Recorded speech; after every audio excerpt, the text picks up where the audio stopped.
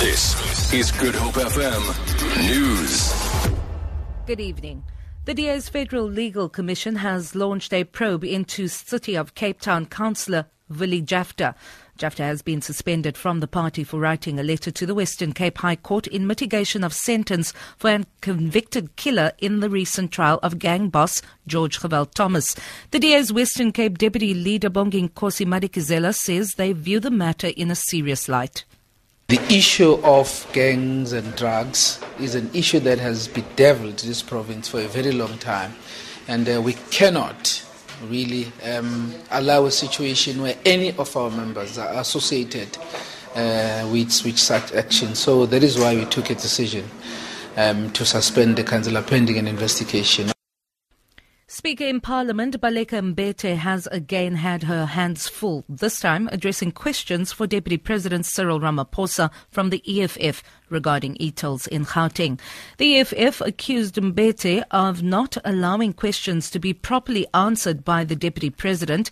The EFF's Floyd Shivambu and others fired questions at Ramaphosa about the level of SANRAL's debt, among other things. Actually, I saw now the Deputy President admits that he did not answer the question about how much is SANRAL owing and when is that money going to be paid and completed. Honorable It's Shibabu. not that he never answered at all. Honorable He never even tried Shibabu, to do so. I mean, it's not dependent on the Deputy President agreeing with the question asked by Honorable What is the Ndozi. purpose of this question session? When Honorable people are just going to ignore Shibabu, us? please take your seat and let's proceed with the But question. what is the purpose of a question session if we ask questions here are not being responded to and then we just steamroll and go forward?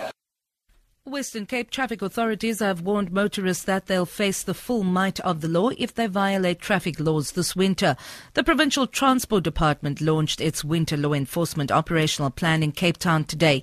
Traffic Chief Kelly Africa says they'll increase visibility on the roads over the next 3 months. We are urging our motorists to please make sure that you are well rested. Do not take on long distances, trying to get from point A to point B, and then drinking and driving. It's winter time. People tend to drink more during winter times, but our message to them are very clear. Do not even think getting behind the steering wheel of a motor vehicle whilst under the influence of liquor. The City of Cape Town says an inaugural football tournament at the Cape Town Stadium next month will have huge economic spin-offs for the local economy. Ajax Cape Town, SuperSport United, English side Crystal Palace and Portugal giants Sporting Lisbon will compete for the Cape Town Cup on the 24th and 26th of July. Mayoral Committee member for events Gareth Bloor says they are excited to host the tournament. 200 million rand value in terms of the economic impact that comes with this event, and that includes the media, the tourism and hospitality and all the other benefits when you've got a mass of fans coming in and visiting the city. Bearing in mind that we're in the middle of winter, and of course Cape Town as the events capital of Africa is seeking to ensure our position as an all-round destination, and I think that goes towards ensuring that we really solidly have this in place, in addition to many other events that are happening around the city. For Good Hope FM News, I'm Vanya Kluter-Collison.